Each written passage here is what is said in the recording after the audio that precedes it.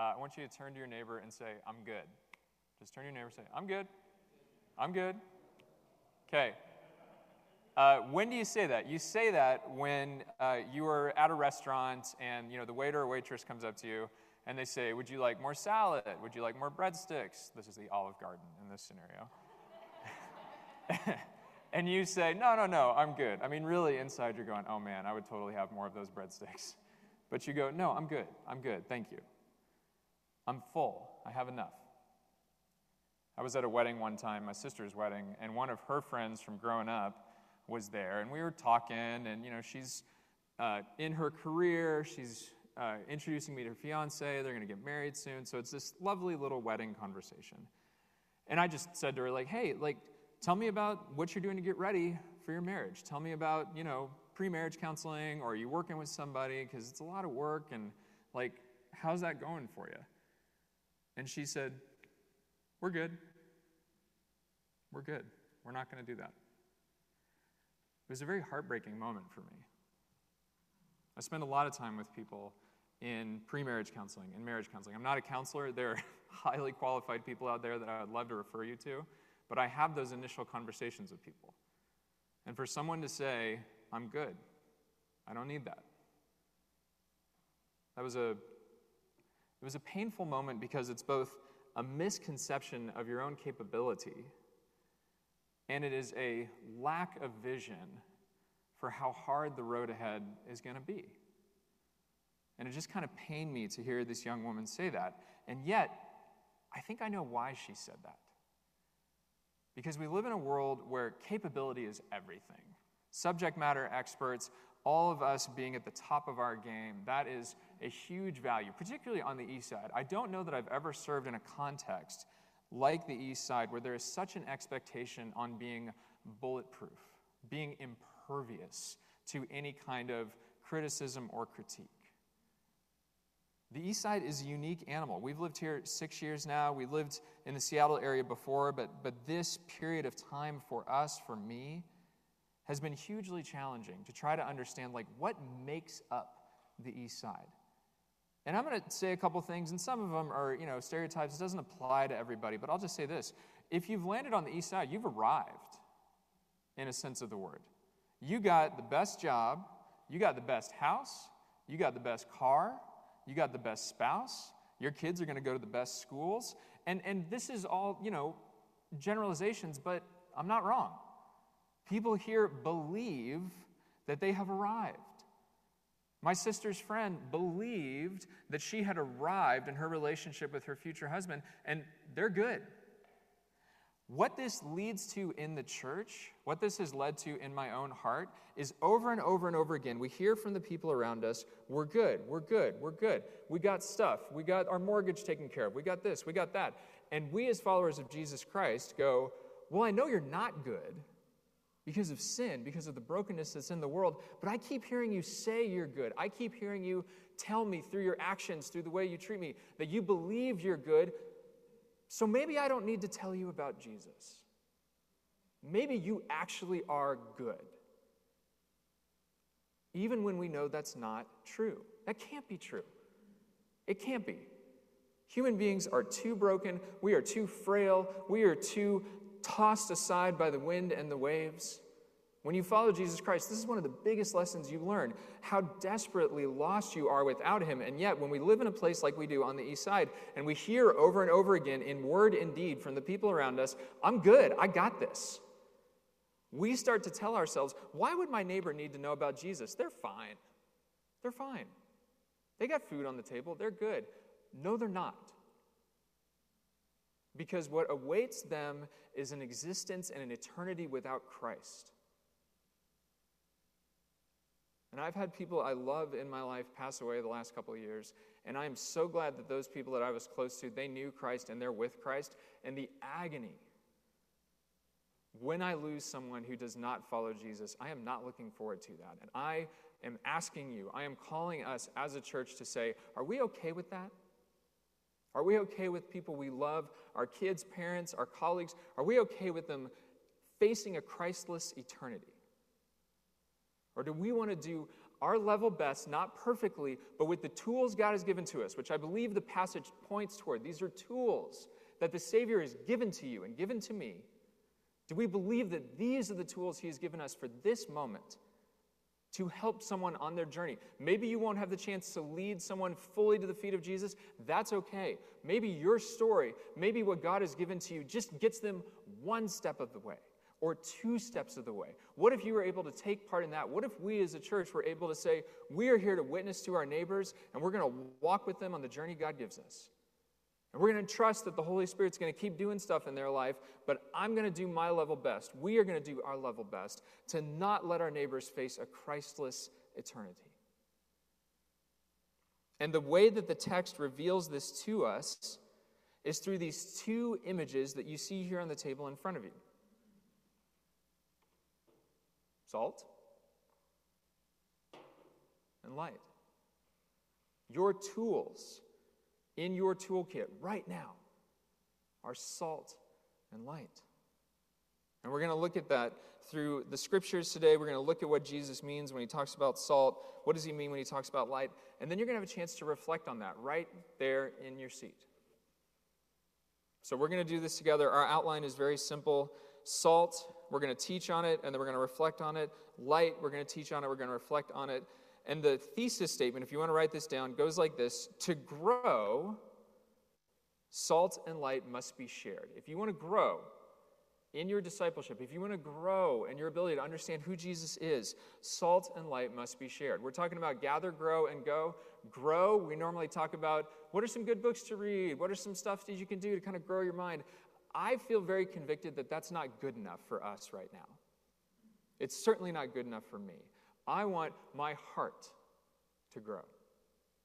If you want your heart to grow, I encourage you to listen carefully to what I'm about to say to you from the scriptures, because to grow, for your heart to grow, for my heart, for our world to grow, we need salt and light to be shared. What do I mean when I say salt? Well, what did Jesus mean? Look at the text with me. Turn with me to Matthew chapter 5. What's the context? What's happening here? Jesus is teaching the Sermon on the Mount, one of the greatest speeches in all of history, one of the greatest religious and philosophical statements of all time.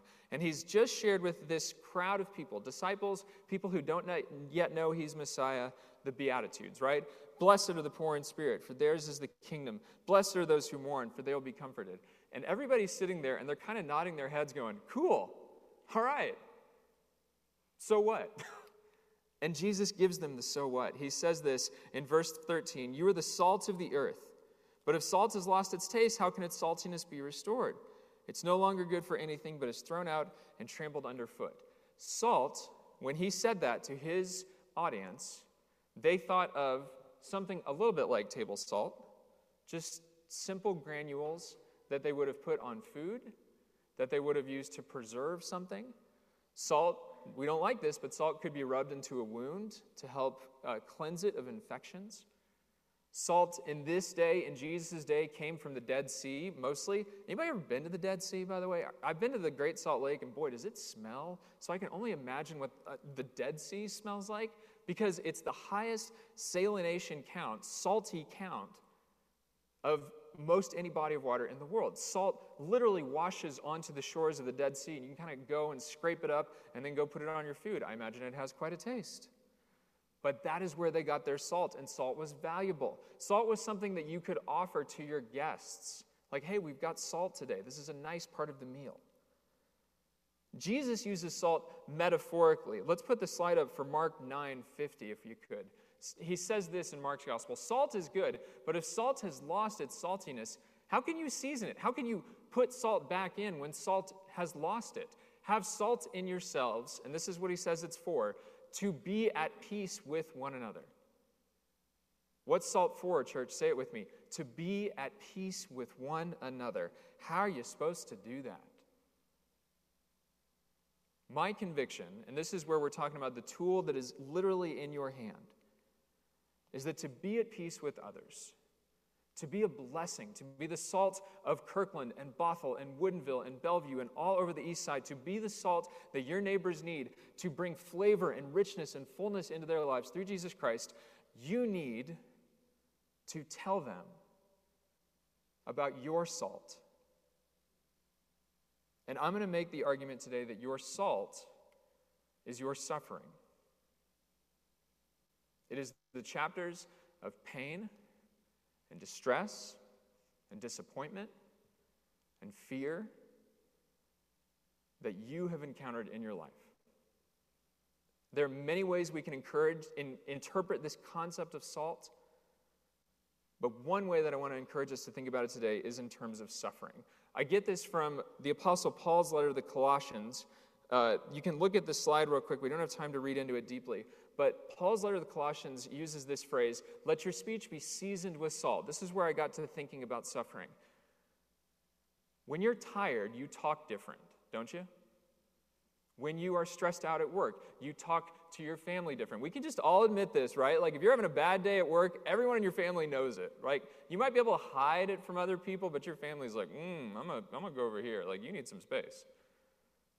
Your speech reveals what's in your heart. And my contention is that when Jesus says, be the salt of the earth, he is saying, look, I have put stuff into you.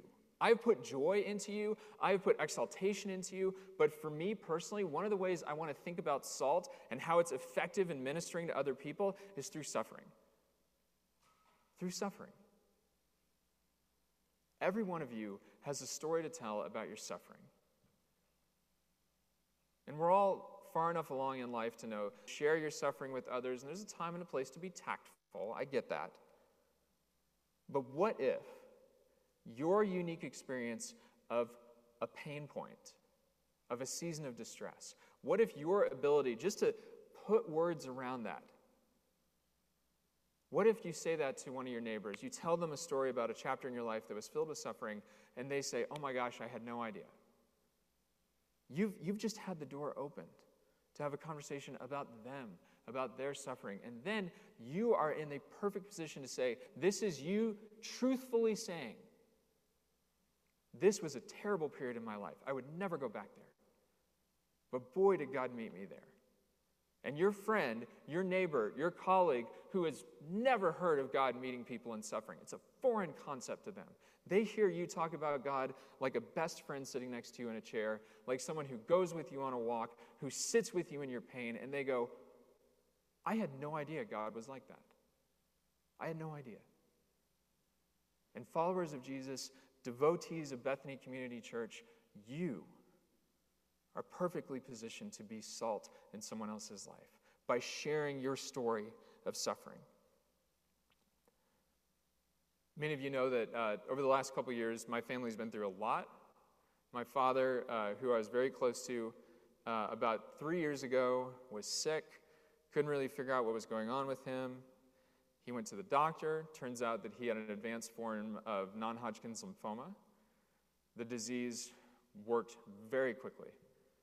And so from diagnosis to his passing and going to be with Jesus in glory was about 6 weeks. It was very, very abrupt for my family. One of the darkest valleys of pain I've ever walked through.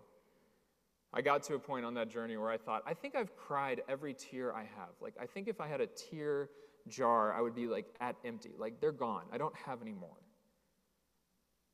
And I've shared this story in different places, but I got to sit with a friend who grew up in the church and has since left the church and talk to him about my dad. And here's why. My friend, who I know through this community workout group that I do, I heard through the grapevine that he had lost his dad. And I just reached out to him and I said, hey, I know you probably have good support, lots of people around you. He is a very successful, very, very high-functioning East Sider. And I just said, look, I'm here. If you ever want to talk, I'm here. And he messaged me right back, and he said, sure. So we met up for coffee. We took a walk around the park. And he said to me, unsolicited, he said, the reason I said yes to you is because you've been there. I had a bunch of people reach out to me. It was really great. I was so thankful for people's kindness when they heard about my dad and all this stuff. But my friend said to me, I said yes to your invitation because you've been there. And I didn't want to sit with anybody else who hadn't been there. So where have you been? What valleys have you had to walk through? I walked through the valley of the shadow of death, the psalmist writes. You have been there, church. And guess what? that wasn't just for you. It wasn't just to make you grow closer to Jesus. Yes, that happened, but it wasn't just for you. It can't just be for you. Because salt and light are meant to be what, church? They're meant to be shared. So, look around you. There should be a 3x5 card and a pen. If you don't see one, there's some in the back. And we're just going to do something a little different. We're going to pause. And Ian, can we put that slide up with the reflection questions, please? You're going to have a chance to reflect on these two questions, just quietly at your seat. That's it. First question, where can I identify salt in my life? Remember, if salt we're using right now is this idea of suffering, this idea of God doing something in you that you wouldn't have chosen for yourself, but boy, did you learn from it. Like I learned about God's comfort when my dad was sick, when I learned about the peace that only Jesus can give when someone who is actively dying knows him, and they are filled with peace. That's how my dad was. Peace was flowing out of him like a river, even as he was dying. I saw it. It's real. So, church, what is your salt? Doesn't have to be a story like mine. It could be something different. What is your salt is question one. And then question two is, how can I connect to someone else through my salt? I just happen to have the opportunity to connect with a friend who had also lost their dad. What about you? Someone you know struggling financially. Well, maybe you've been there. Maybe you can come beside them and say, I understand. Someone's marriage is in trouble. Hey, marriage is hard. I get it. Do you want to talk? So Megan's going to play quietly for us just for a minute or two, and I want to give you time to reflect on these two questions. You can write stuff down. You can just sit there and pray, but just consider these two questions. Those of you joining us online, the questions are in your bulletin, and I would encourage you to reflect on them for just a moment.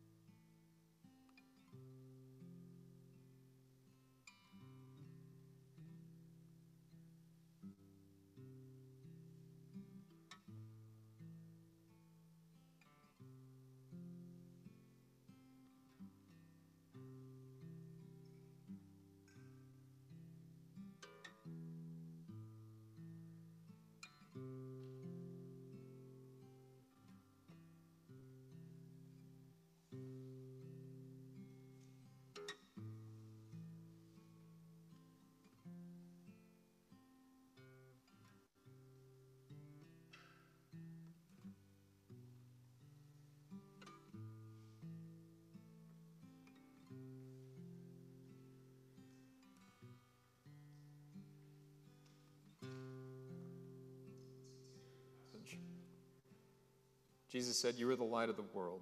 A city on a hill cannot be hidden. No one, after lighting a lamp, puts it under the bushel basket, but on the lampstand, and it gives light to all in the house. In the same way, let your light shine before others, so that they may see your good works and praise your Father in heaven." This passage about light, we could do an entire sermon series on light and the presence of light in the Scriptures. In John 8, he says to his disciples, "I am the light of the world."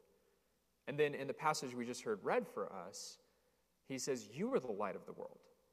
There is no other religious teacher or leader in the history of the world who has said, that which I am, that which gift I bring, you now are that too. Nobody does that. Nobody gives away their power but Jesus. And he gives it to us, and he gives it to his church. And he says, you are the light of the whole world. The whole world needs you.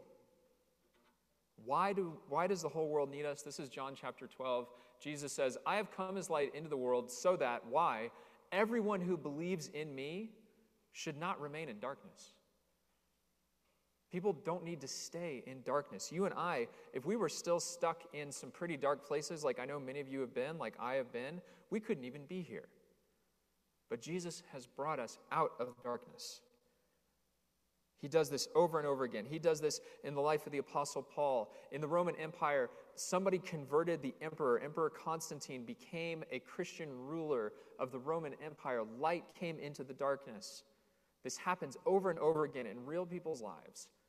And in the book of Acts, we hear about what God's up to behind this. This is Paul and Barnabas speaking together, which must have been quite entertaining to hear.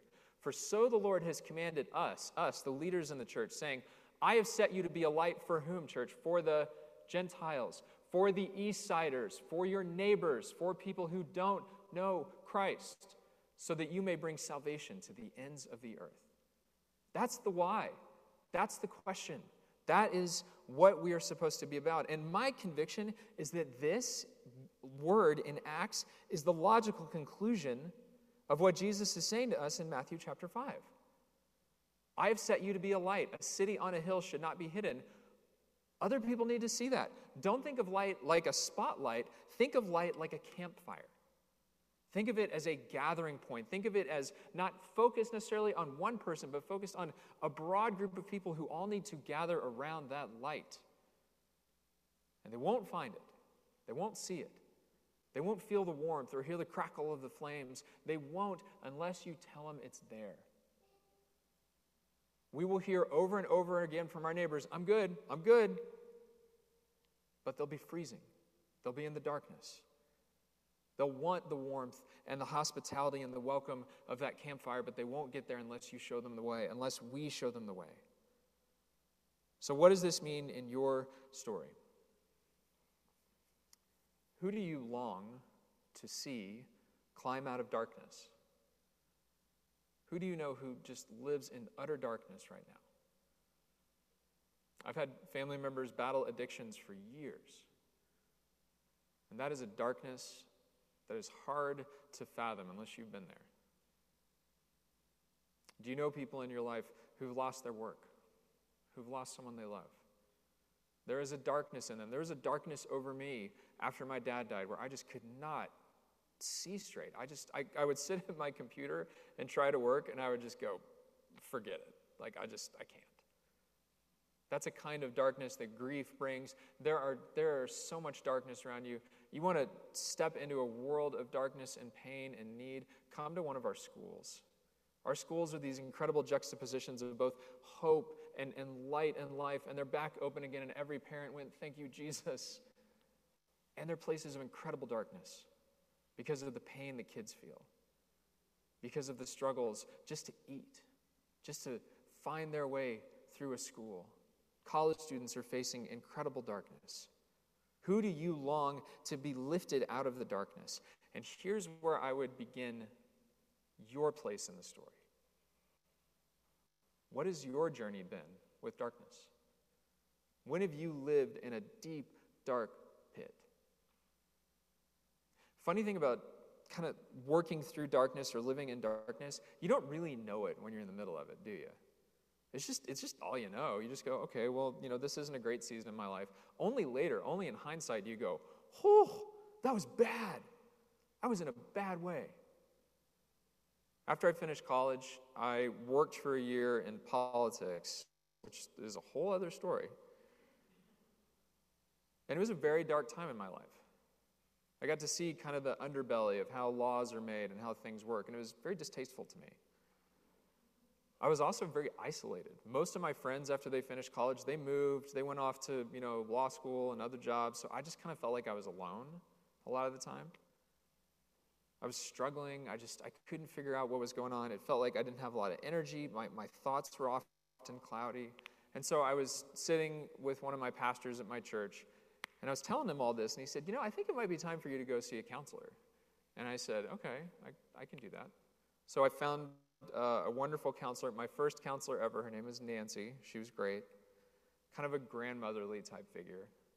Walked into her office, and she had this very gentle affect. She had this neat kind of layout in her office, which I've since learned is kind of like the counselor's office, right? Like there's a chair, and there's a couch, and there's beautiful artwork, and there's candles over here. Like all these kind of things where you go like, I feel very comfortable in here. This is nice. And I sat with Nancy, and I told her my story. I told her, I'm working in this job, and I don't really like it, and I'm discouraged, and I feel really lonely.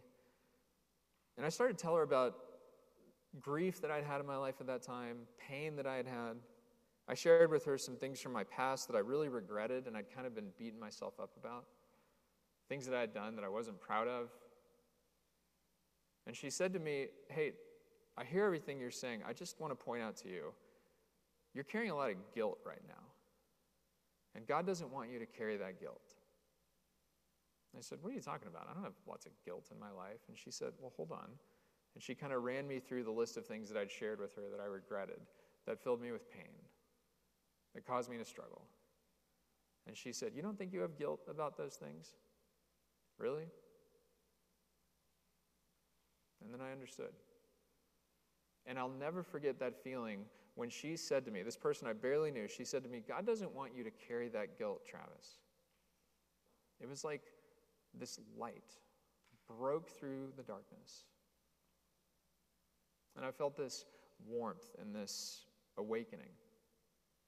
And I started to realize, I think she's right. I think I've been stuck in darkness for a while. I need to get out. How about you? When you've been in one of those seasons of darkness, have you known it, or did you need someone like Nancy to tell you? Would you ever put yourself in that vulnerable of a position where you would go, I just need some help? If you think you need to see a counselor, come talk to me. I got a list of people that I would recommend you to who are wonderful. I want us to take a moment and reflect on our own experience of darkness, because I believe this is how we can really minister to others who are in the midst of darkness. It's not to tell them, my pastor said you should go see a counselor. It's to tell them your own experience of darkness. And in a way to say to them, I've been there. I see this. Do you see this? Do you want to do something about this? Do you believe Jesus will meet you in your darkness? Church, if we cannot speak of our own story around darkness, it's going to be really hard for us to minister to people who are in the midst of it. So that went away. Let me ask Ian to put up these reflection questions for us. In my darkest moments, how have I experienced Christ's light in my life? Sitting in Nancy's office was a very dark moment in my life, and the light of Christ broke through. So what about you? Can you think of a time when you were just in the midst of it? You're in the thick of the darkness, and the light of Christ broke through a word, through an encouraging letter, through something that someone did for you that you could never have done for yourself. The second question is, who do I know who is stuck in deep darkness and they need Christ's light? They need it. Could be someone sitting right next to you. Take a moment, use your cards, take some notes. We'll reflect on these two questions for just a few minutes.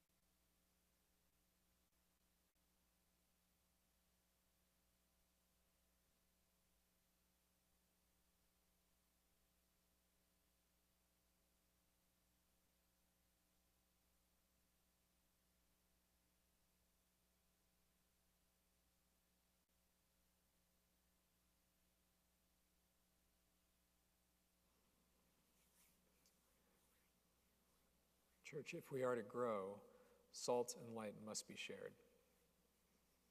If you are to grow, if I am to grow from the heart, we must share. Either the salt, the pain, the distress, or the light, the hope. They're two sides of the same coin. I think this is Jesus' brilliance in teaching it this way. Salt is on one side of the coin, light's on the other. They go together, this suffering and relief. We need to grow, and we must tell people about the salt and the light. They will not find it on their own. They're saying to us, we're good, I'm fine. They're not. And we, as a people who know our brokenness through Jesus Christ, need to be able to say to them, I get it. So how are you really? Where is there darkness in your life right now? How can you and I be in a position to really listen and receive when people start to open up to us about what's going on in their lives? On your way out today, I want to encourage you to pick up a salt packet. They're there in the basket, they're in the back. Keep it in your pocket, in your purse, put it on the dash of your car, wherever you might see it this week to remind you, I'm called to be salt. What is my salt? What is my suffering that I can share with someone else? Where do I see other people running from this? On your way out in just a little while, make sure you pick up one of those. And I want us to take just a few minutes and talk to each other in some discussion groups. And the only thing I'm going to ask you to do is introduce yourselves, get in groups of no more than 6, and then just share one of your responses to those reflection questions. Just one. You can be as broad or as specific as you would like. We want our discussion groups to be places of safety and trust.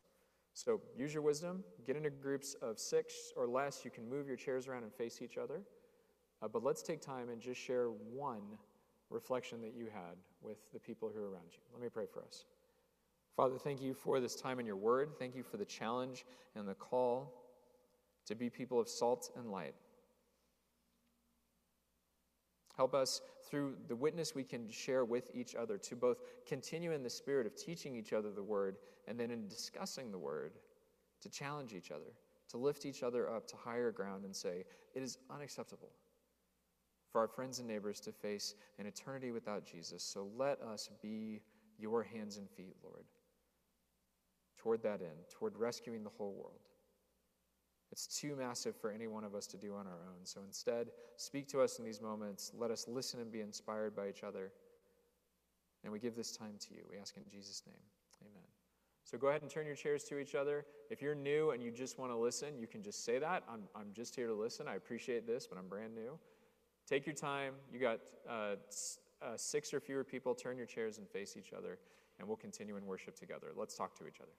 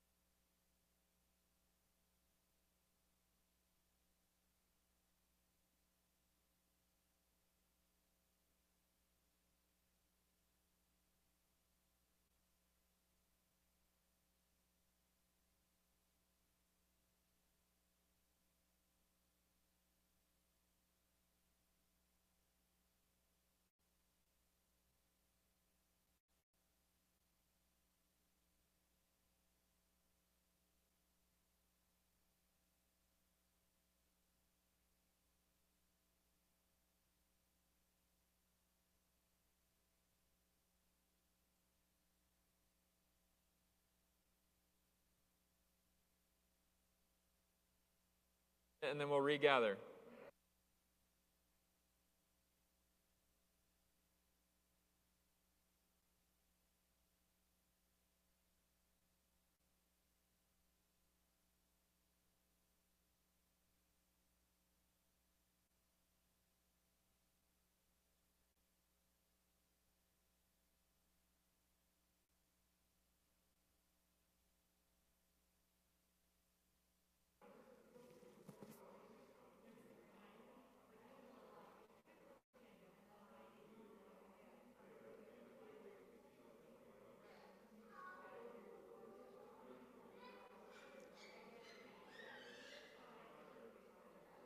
All right, I'm going to invite us to regather. So finish up your comment. You can move your chairs back to face the front. Go ahead and finish up those conversations. And if you could just reorient your chairs so our friends at Inglewood have a great space to worship in right after we're done. Thank you, thank you. We want to be people who share well. So thank you for helping us share well. Thanks for chatting in your groups. I'm so glad that you guys had that time to connect. Thank you for being brave and sharing some of your story. So let's turn our chairs back around. I always feel like I'm a classroom teacher whenever I'm doing this. Okay, everybody, face the chalkboard, like up here. Again, I just want to say thank you so much for engaging with this subject. I hope that the Lord has planted some seeds in your heart and your mind for how to carry that out this week. Thank you for engaging in the breakout rooms. As we wrap up our time together, I want to offer a really fun encouragement from our friends at House of Grace Church, and then a reminder about our calendars, then we'll pray. So House of Grace, many of you know, is a Chinese congregation that took over the space that we previously had at Peter Kirk Community Center in downtown Kirkland. They have since just become wonderful friends in ministry. Their pastor, Pastor Daniel, has just become a dear friend and mentor to me. And so when the pandemic hit, House of Grace, like kind of us in moving in here to Inglewood, they had just started to get into a rhythm of doing their ministry there, and then COVID shut everything down. It's a City of Kirkland building, so they couldn't meet in their building for more than a year. And last time I talked to y'all about House of Grace, I told you that they weren't back in Peter Kirk. Praise God, they are back in Peter Kirk Community Center. They have been welcomed back in for a month. Yep, let's give God a hand clap. So I talked with Pastor Daniel this week, and he just said, hey, thank you for praying for us. We're back in. We're really happy to be there. And I gave him the notes that all of you wrote from our last outdoor worship service, notes of encouragement, scriptures, prayers, celebrations of their congregation, and he was so touched by it. So thank you all for doing that. He's going to read those notes to the congregation today, and so I anticipate hearing more from them soon. But thank you for blessing and praying for our friends at House of Grace. Final encouragement is on your way out. Please pick up one of these fall calendars. They're available to hang on your fridge or to put wherever you're going to see it regularly, but there's a lot of fun stuff happening this fall. We are hoping to do in-person stuff. We are hoping to do online stuff. So please take a look at it, and you'll see just a little bit of what we are trying to be about as a congregation. We even have Christmas Eve already on here. Like, come on, like it's coming, right? Like this is going to be great. So please pick up one of those and pick up one for someone you know who needs it. Please stand.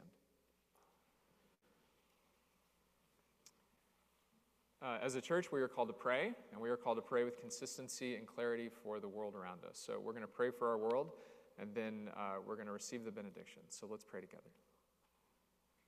Mighty God, thank you for this time. Thank you for every person in this room. Thank you for the chance to worship in this beautiful space that our friends at Inglewood welcomed us into all those years ago. And now we're here, and now we get to enjoy it again. Thank you. Lord, we lift up our world to you starting right here. We pray for our church. We pray for Inglewood. We pray for House of Grace. We pray for our friends at Paradise Baptist. You have woven us together with these congregations in such a way that we can see your kingdom. We can see the beauty and the diversity and the joy of worshiping with people of every tribe, tongue, and nation, and we are grateful. Would you bless those congregations in their unique worship today? And like us, would you ignite a fire in their hearts to love and to serve others, to be the light of Christ, to share salt in such a way that draws people towards you, Jesus. Lord, we pray for our hurting world. There's so much pain. There's so much heartache right now. There's so much loneliness from these pandemic days. There's so much confusion about who you are.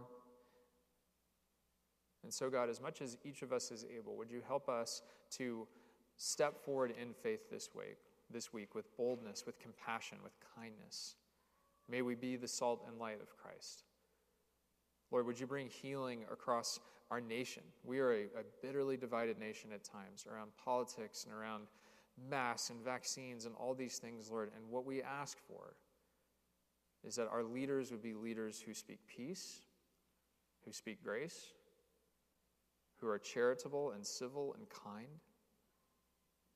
and who, in their appointed and elected positions, are able to move our country forward. To no longer be stuck in these dark days, but instead to move ahead. Lord, bring an end to COVID, to the pandemic, bring renewal around the world, bring healing and hope to countries that are still longing for things like vaccines and testing and relief. May those tools come so that other nations, including ours, can take steps forward and not steps backwards.